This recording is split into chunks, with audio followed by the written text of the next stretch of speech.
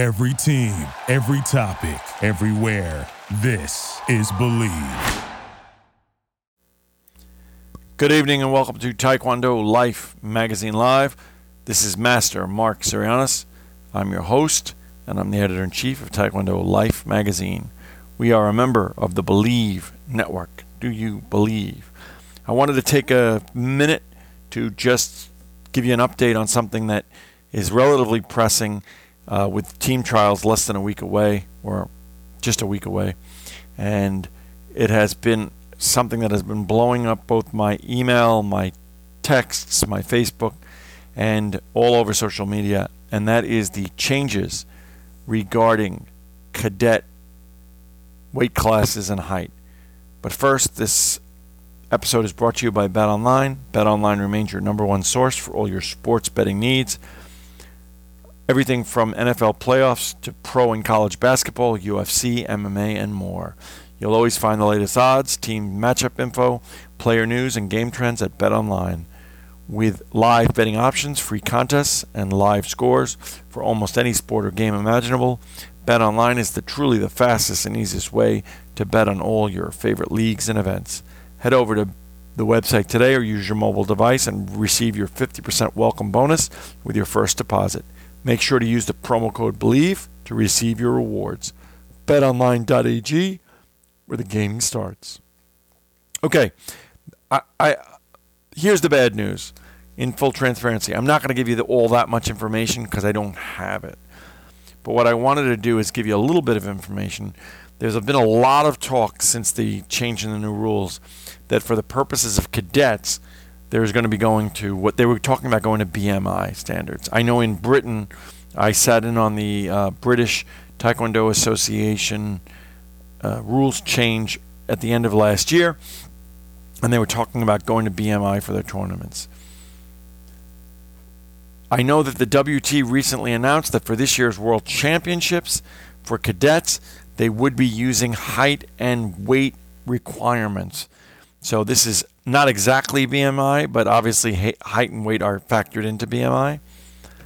And as a result of that, USAT, as we approach team trials in less than a week, is faced with trying to decide what to do, because those folks that are successful here have the potential to go on in the summertime, right? We're in February, in the summertime, 6, 7, 8 months from now, to Worlds, where they will be required to be in those new divisions.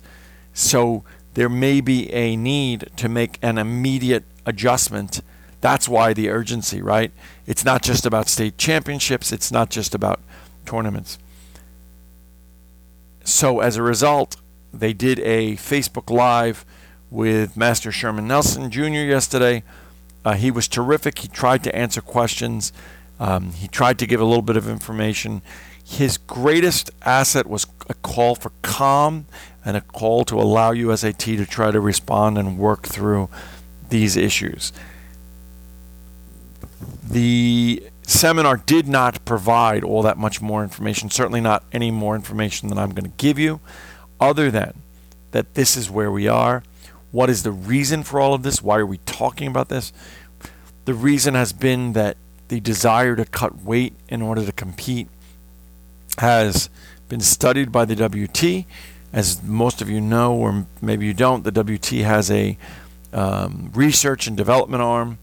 They study everything together with the Kukkiwon and World Taekwondo, from retention to biomechanics to sparring techniques to retention, things of that nature. And they've studied the harmful effects of cutting weight on young people. Therefore, that's the movement. So do I applaud the movement? I do. The questions that linger, and we will answer those questions as time goes by, is if I'm in February and I have a young cadet, anyone who understands kids know that that child may not be the same height come August of 2023, and how will that impact? Additionally, one of the things that I've raised is that for many of the smaller tournaments, sanctioned tournaments, local state tournaments in smaller states, you may end up, because of the classifications being so broken down, that you really have nobody to fight as a cadet, and everybody basically becomes state champion. It's not the end of the world, but it's not truly as competition envisioned. So my point in doing this episode is just to tell you what's going on, to tell you what that announcement is, to tell you to look out for it, to tell you why it is that this has been brought into effect, and to let you know that we will be on top of it, and we will be giving you... I will be at team trials next weekend. I will know more, and I will report back. Obviously, a decision will be made in the next 24 to 48 hours regarding how that will result, because they have to let the athletes know if there's a change in their division and there's a change in who they're going to be fighting. It will also dramatically change how weigh-ins are done, and once I have the opportunity, I always volunteer for that, to see how weigh-ins go, I will have the opportunity to report back and explain to you what those distinctions are. Obviously, we're going to be needing to measure height as well as weight for cadets. So, I don't know how much training we're going to get, but it'll be interesting.